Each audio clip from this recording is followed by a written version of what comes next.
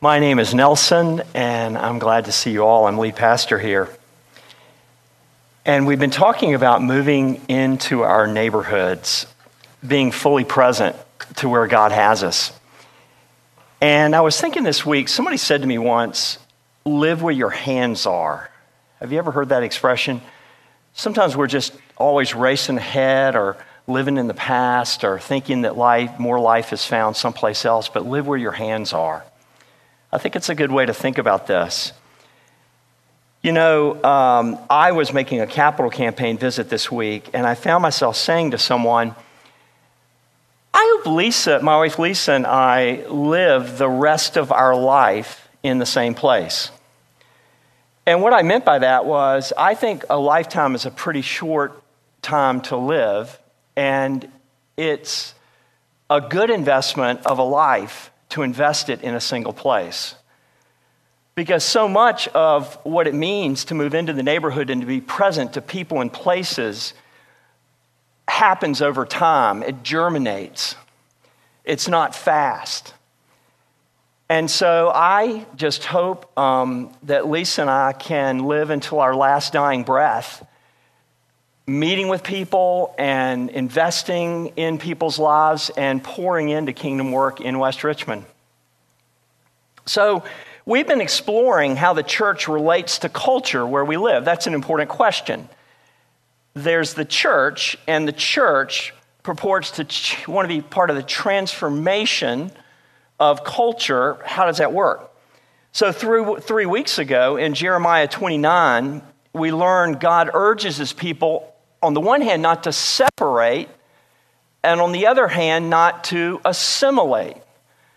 And 2 weeks ago, we looked at a case study where Daniel and his friends were working out how to say yes and no to culture.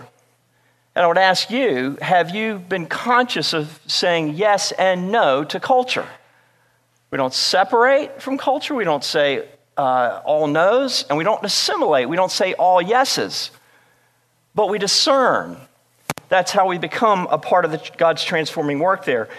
And last week, we saw how the Apostle Paul started with culture, and then he moved beyond culture. So he moved in, or moved out, he moved in, he moved alongside, and then he moved beyond culture. He started with similarities. He said, and incidentally, I hope you'll listen. If you miss sermons in the series, I hope you'll listen to them, because they all, especially these ones in October, they all build on each other. But Paul said, he started with similarities. He said, I can see we're all religious here. And then he moved beyond culture by saying, but the life that you seek is found in the resurrected Jesus. So he was saying everybody is tempted to love things that will never fill them. You know, every human heart is an idol factory. And the good news for all of us is that there's a floor to our disappointment. So our disappointment tells us where our idols are, but Jesus wants to fill us in the very places of our disappointment. That's the good news of the gospel as it relates to our lives and everybody else's. See, everybody's empty, everybody's searching, and Paul preached that the resurrected Jesus is the God we all seek. Now, that is something that I can say, but the penny has to drop. You know, we have to know it. We have to experience it. Well, this week, we're letting another text, the one that Emily read, instruct and shape us about this matter of moving into the neighborhood.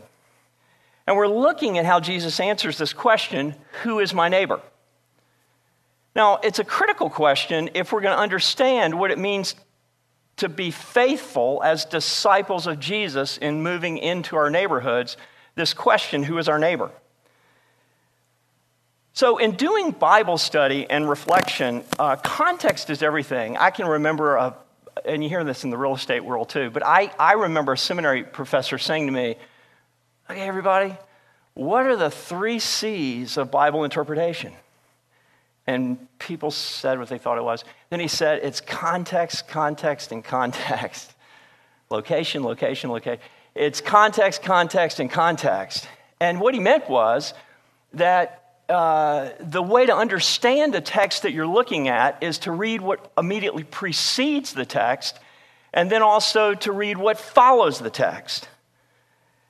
And in the case of the parable of the Good Samaritan, what immediately precedes the parable is Jesus' exchange with the expert in the law. So verse 25 reads, on one occasion, an expert in the law who was a lawyer stood up to test Jesus.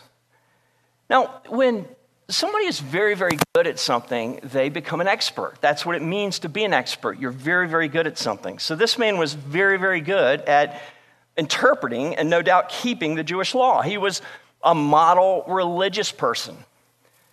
So to him, Jesus asked a question, teacher, he asked Jesus a question, teacher, what must I do to inherit eternal life? And as Jesus often does, he answers the question with a question. And so he says, well, what is written in the law? And the guy says, love the Lord your God with all your heart, and with all your soul, with all your strength, with all your mind, and love your neighbor as yourself. And Jesus tells him, well, you've answered correctly. And I think if the thing could have ended right there, right? We might not ever have had the parable of the Good Samaritan. It could have ended right there. You've answered correctly. But it didn't. So Luke tells us what happens next, verse 28. But he wanted to justify himself. So will you say that phrase with me? He wanted to justify himself. Let's say it one more time. He wanted to justify himself. I think this is a real hinge to the text, because if that wasn't there, there would be no parable of the Good Samaritan. The thing would have ended. And Philip Graham Ryken observes that the lawyer's desire to justify himself related not merely to his initial question, but to his whole life before God. Remember, there were 613 laws of the Torah. There were 200 and some that were laws that said what you need to do. There were 300 and some that said what you had to avoid doing. And even if you only messed up on one of the laws, it was as if you messed up on all of them. And they understood that God rewards and he punishes, that he rewards law keeping and he punishes law breaking. This was the religious system under which the Jews lived. So the point is that the lawyer spent his entire life trying to justify himself. That's just the way he lived. And I've been thinking a lot this week that most of us do the same.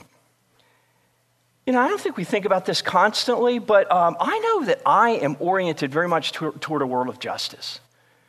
I think we live in a world of sort of just deserts. You get what you deserve.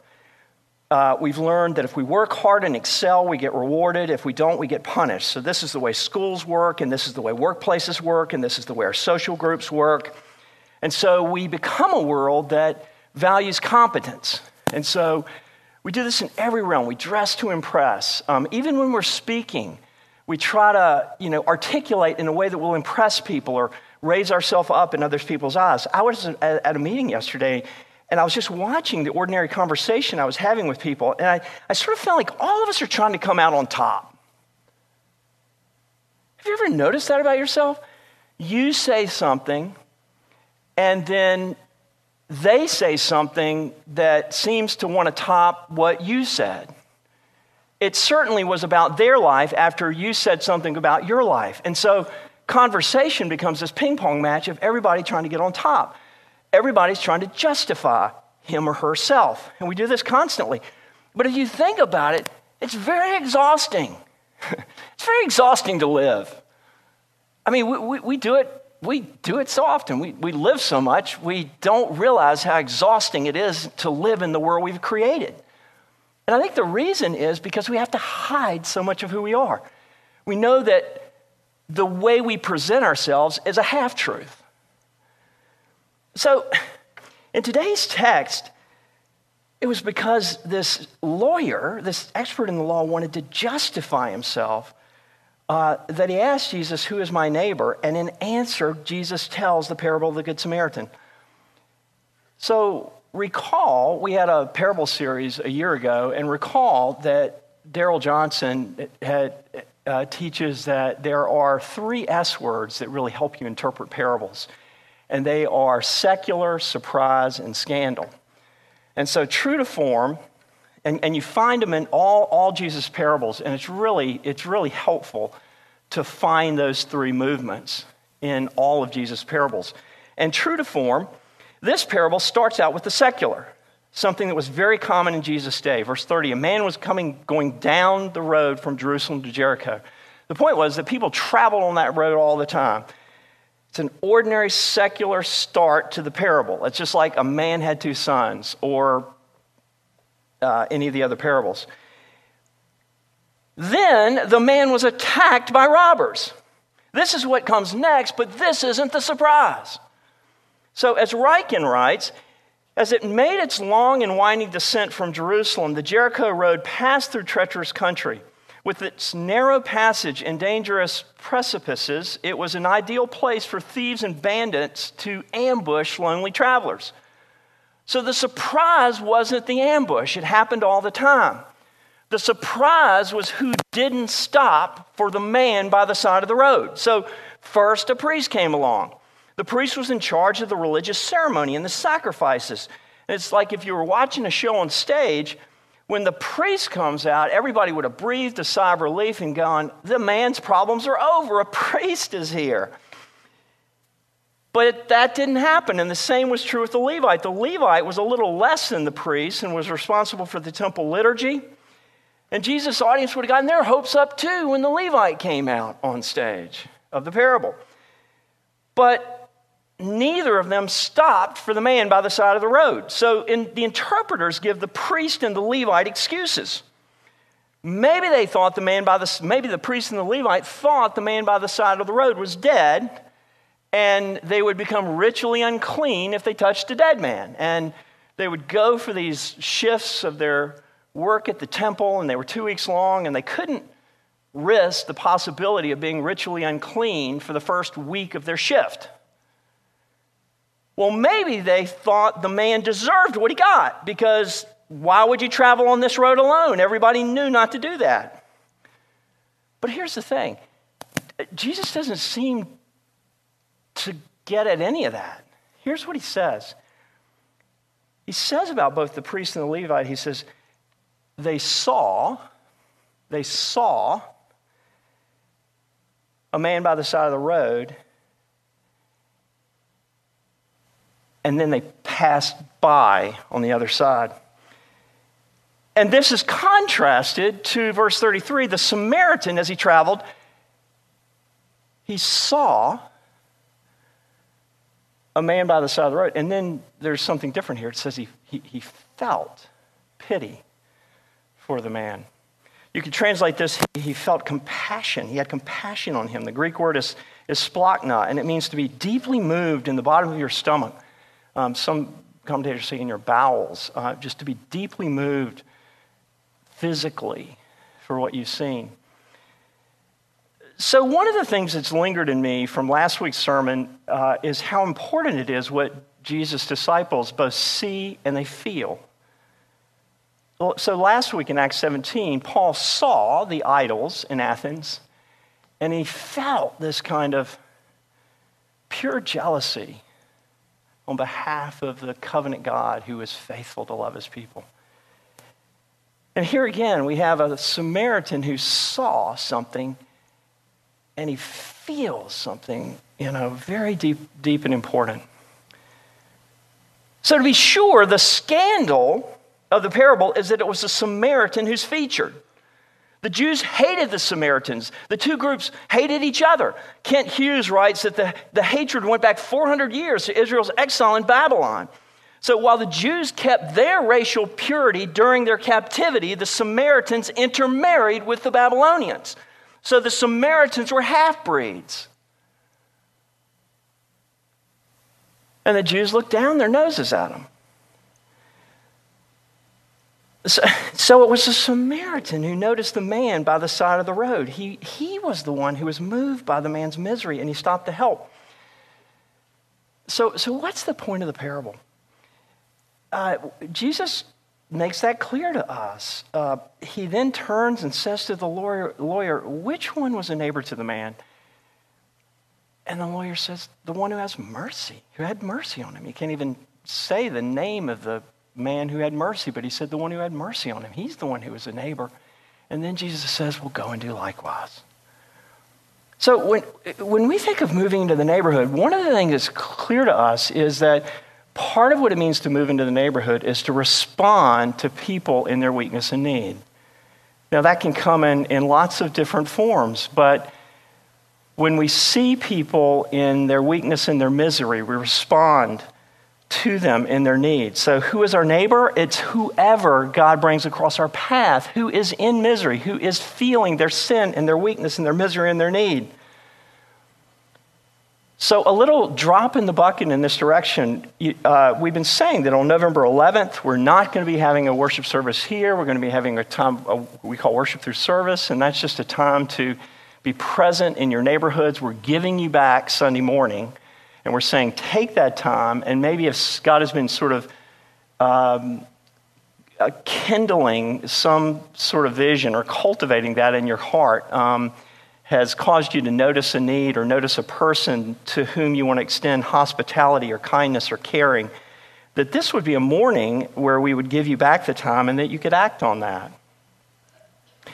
And so that's November 11th where we move into the neighborhood. And that's, I think, a really fitting response to the parable of the Good Samaritan. But there's something else that I have been seeing this week that's crucial to the parable of the Good Samaritan. So again, and it all comes back to why a Samaritan? Now, geographically, Samaria was sandwiched between Judea, Jewish Judea to the south and Galilee to the north. So Samaria is sort of sandwiched in between. And as we mentioned earlier, the Jews looked down their noses at the Samaritans. And, in John 4, it was a Samaritan woman who was ostracized by the other women and whom Jesus met alone at the well. And in that account, John wrote, Jews have no dealings with Samaritans. So why a Samaritan as the hero of the parable? I think it's because the Samaritans were a marginalized and rejected people. They knew they couldn't survive in a world of justice. They wouldn't come out on top. They can't play that game. And they, more than the Jews, knew they needed God's mercy. So, when was the last time that you were conscious of needing mercy?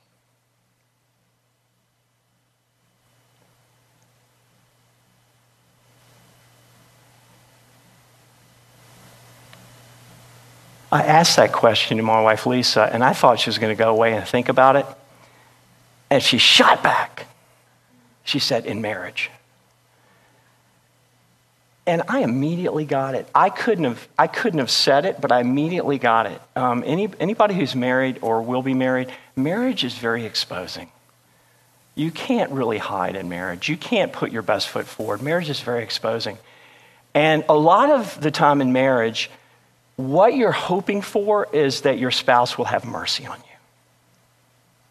I think that's really true. I think that's true for family members of all types. We hope that they'll have mercy on us. I think it's also true in friendships. I have a friend who is one of my very best friends, and each year we go on a ski trip. And it's really what I think of as a brotherhood trip because we'll start the mornings and we'll read scripture together. His father was my preaching professor in seminary, and he's very astute. He happens to be a lawyer, but he's very astute biblically. So we'll read scripture together and we'll pray, and then we'll go out and ski. And while we ski, we talk through the issues of life, and we just have conversation. We come together and we support each other and bear each other's burdens, and we just have a relationship of love. Well, 2 years ago, I opened up in conversation with this friend something that has been hard for me in this relationship. And it's just a dynamic that he and I have that is shaming for me and has been for a long time. And I named it. And he listened, and we talked it through, but it wasn't clean. And we didn't resolve it then, and we still haven't resolved it. And how did that leave me feeling? I feel very vulnerable. It's a very important relationship to me, but I feel vulnerable in it. I feel like he might reject me. I mean, will he? Maybe that's irrational, but will he reject me now? I feel I need his mercy. Do you get the point? That's always what happens when you enter into the vulnerability of exposing who you are. So let's take a deeper look at the actions of the Good Samaritan. The scandal is that the Samaritan is the one who took pity on the man, but he didn't just stop. It says, the text says he went to the man by the side of the road, and he bandaged his wounds, and he poured on oil and wine. He could have stopped at this point and said, I did what I could, but he continued. He put the man on his donkey, and in the Middle East, if you see a man riding a donkey and another man walking along beside, that means the man on the donkey is the master, and the one walking beside is the servant. So this man became a servant, a slave, to help the man who was in need. And who did that? Who gave up his own glory to become a slave? Jesus Christ became a servant so that he could save us. Then it continues. He put the man on a donkey. He brought him to an inn. He took care of him.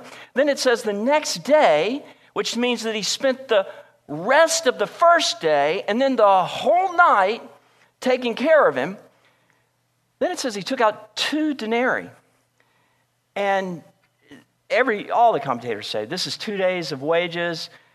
And they also say something I've never noticed before. They said 1 denarii will pay for 12 nights of a hotel room.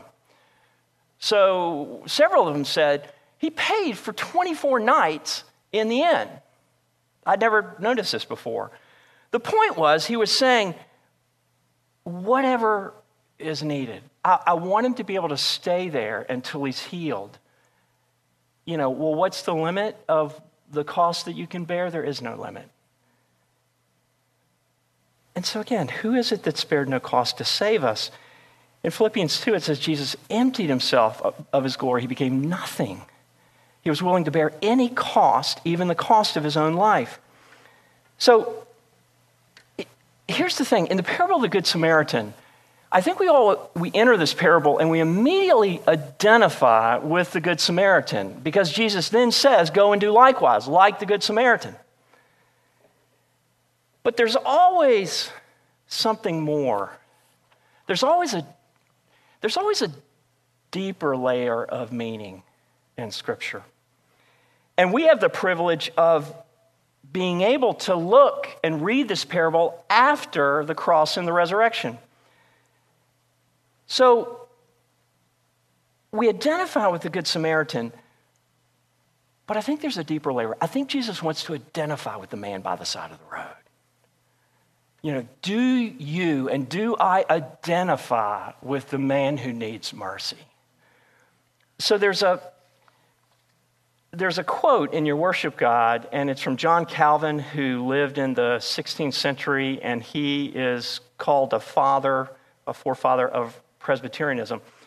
So look at this reflection. John Calvin wrote 400 years ago, so many people have a picture of divine mercy which gives them very little comfort. So do you have a picture of divine mercy? And the second question is, does it give you any comfort? Does it matter? They have the idea that this mercy is great and overflowing. They believe it has been given to many and is available to all, but they cannot be sure whether it will reach them personally, or rather whether they can reach it. So their knowledge stops short and leaves them in midair. So the question is, how do you relate to your need for mercy, for your need for divine mercy? This text has been very disruptive for me this week. I haven't liked it at all. And I think it's been working on me. And I think it's because the Holy Spirit has been allowing me to see some deeper threads. And I've also realized in my own heart, I prefer a world of justice. I'm quite willing to get in there and do my best and try to survive a world of justice. And there are two things I'm realizing about mercy. First of all, I don't like mercy because I have to die to my own pride to receive mercy. Mercy is not something I do. Mercy is something I receive, and I have to give glory to someone else to receive it. That's life-changing for me. That's really important. The other thing that I'm realizing about mercy is I think there's a void of it in my own heart. And I think there's a void of it in the church. So this is what's so interesting to me. I have to be careful how I speak about this, but let me just start here. When we talk about mercy, a lot of us will think about politics. And I would say about politics that neither side gets it entirely right. And for sure, as it relates to mercy, there is a third way. And it's the way of Jesus, and it can only be the way of Jesus. And so we don't extend mercy because we're do-gooders extending mercy. We can only extend mercy when we've received mercy from Jesus. But I do have to say that my own heart is devoid of the mercy that the Scriptures and Jesus teaches. And sometimes I look at the church and I feel the same way about the church. And what do I mean by that? So I look at the church sometimes, and it seems to me that the church world is just another expression of every other realm. Businesses are moving from strength to strength, and churches are moving from strength to strength. And so people will say, well, I went to that church and it was awesome. And what do they mean? They mean, wow, they really sort of mobilized all the competencies in a way that it worked for me in a world where efforts are rewarded. But here's the thing about the church in the world and what I long for in our church. I would long for our church, I want us to have a beautiful facility. I want us to be a beautiful and competent expression of the church. But I want people to be less sort of scratching their heads when they experience us and go, wow, who are those people? There's something, they're not playing the same game. They're not operating from the same paradigm as the rest of there's something different right at the heart of them. And I think it's this thing related to mercy. See, mercy really turns your world upside down. I was talking to someone this week, and he said that he used to see beggars on the street and think, why don't you get a job at McDonald's? But now, he said he sees a beggar on the street and he says, I don't know your story. I would need to know your story. And I feel that touched me, and it transforms me, and it's something that's happening in me too. You can't have mercy on somebody else until you've received mercy yourself. Do you see what I mean? We're all wired for justice. And I think you might come into the suburbs and say, well, I live in the suburbs, and I never see anybody in obvious sin and mercy. Misery. And as someone said to me this week, I wonder if the priest and the Levite even remembered seeing the man on the side of the road later that night. You see what I'm saying? Well, we may be bumping into people on the side of the road all the time, but we just don't have eyes to see. We haven't experienced mercy, so we don't extend mercy. We haven't experienced mercy, so we don't recognize mercy. We haven't received mercy, and so we aren't just really inclined to offer it to somebody else. I think this is a very, very challenge. If we think about moving into the neighborhood, I feel mostly that this is a huge, huge challenge for us as we think about what it means for the gospel to be subversive. We don't want to go in our neighborhoods and just be another expression of an organization trying to do good things. There's something that is animated in us that Jesus wants to be very, very different. So here's the thing. The cross says, at the end of the day, you and I cannot survive a world based on justice. You may be super competent. You may have gone to school, gotten degrees. You may have worked hard to be good. But you and I will not survive a world based on justice. A pure and holy God, just who he is, can't. There's so many things. The truth about you and the truth about me is there's some dignified things about me, but there's some undignified things about me. There's some soft spots in my character. There's some dark places in my heart. There's some regrets I have in my past that if I could go back and have a do-over, I would. And it's the same for you.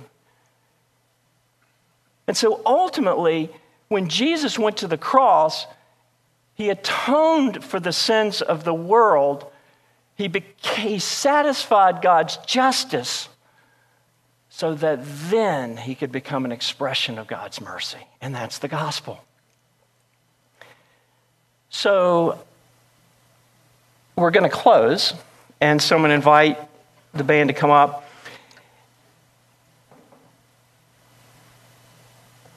I want to close with this. One of the places I feel a lot is at funerals. And I feel a lot because somebody just died. And death is enormous. Death, we're all overmatched by death. We just don't think about it. And people will say to me about the church, they'll say, salvation isn't just a ticket to heaven, you know. And I'll say, but it is a ticket to heaven. And when you die, and people are dying all the time, when I'm at a funeral, that's when the air clears. And that's where I am more likely than ever to rely on God's mercy. And there's this weird thing we do at funerals. We eulogize people, and we remember all the good things about them. As if their lives can justify what happens to them when they find themselves face to face with a holy God.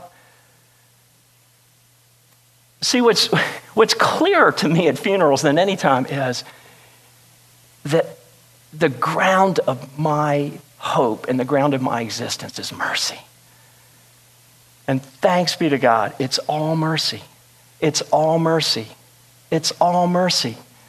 When Jesus died on the cross, he satisfied God's justice. And when we look at the vision of Christ coming again, it's the Lamb on the throne who atoned for our sin. And he's a picture of God's mercy. And that's what we cling to at funerals. And that's what God has expressed through the offering of his son. So sometimes I think, can I just start there and reel that back into my life? So friends, just finally, I have sort of been led in my own life. My response to this message and the response that I want to invite you to is one of confession and just acknowledging if you find yourself just living from strength to strength, and without really a deep and transforming experience of the mercy of God in Jesus Christ, and that and that has not shaped your identity and your view of things, then maybe you would join me and just confess your need to God. Maybe you have, on the other hand, maybe you have received God's mercy, and today is maybe just like a breath of fresh air. Maybe you've bumped up against something that you were overmatched by, and you've come face to face with your limits, and you've come to the realization, I can't do it on my own. I can't justify my life myself. So maybe you would receive this as a reassurance of God's mercy through his Son. So will you respond in the way that you're led? And I'm just going to kneel, and I'll invite anybody else who wants to respond this way also to kneel. So let's pray.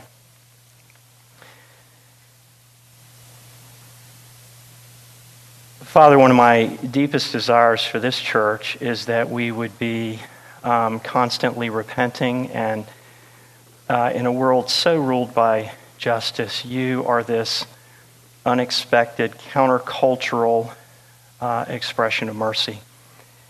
And we want to thank you that you have expressed yourself that way. And we trust that you are revealing yourself not just back in time, but again and again. And that the work that you want to do in our midst is to make us that weird, unusual church that seems to be animated by something way different than everybody else. So, Jesus, you are the Good Samaritan. You are the perfect neighbor. You neighbor us before we can neighbor anybody else. And so we pray that you would be our neighbor this morning. And it's in Christ's name we pray. Amen.